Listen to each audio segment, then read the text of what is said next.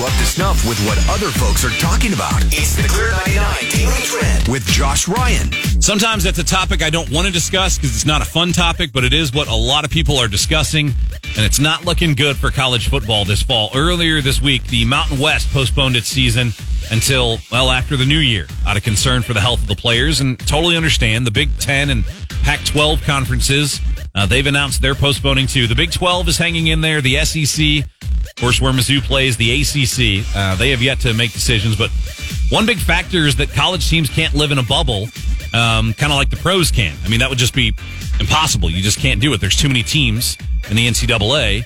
And I don't know.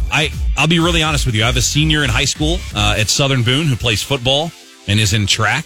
And for my son's sake, I mean, I want those kids, especially the seniors this year and the seniors last year that got robbed of a seat. Like, I want to see that for them. If they can't have spectators, I guess I get it.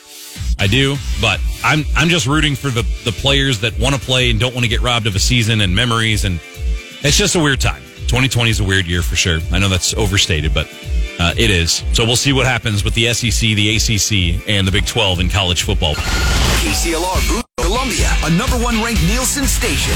Today's best country. Clear 99.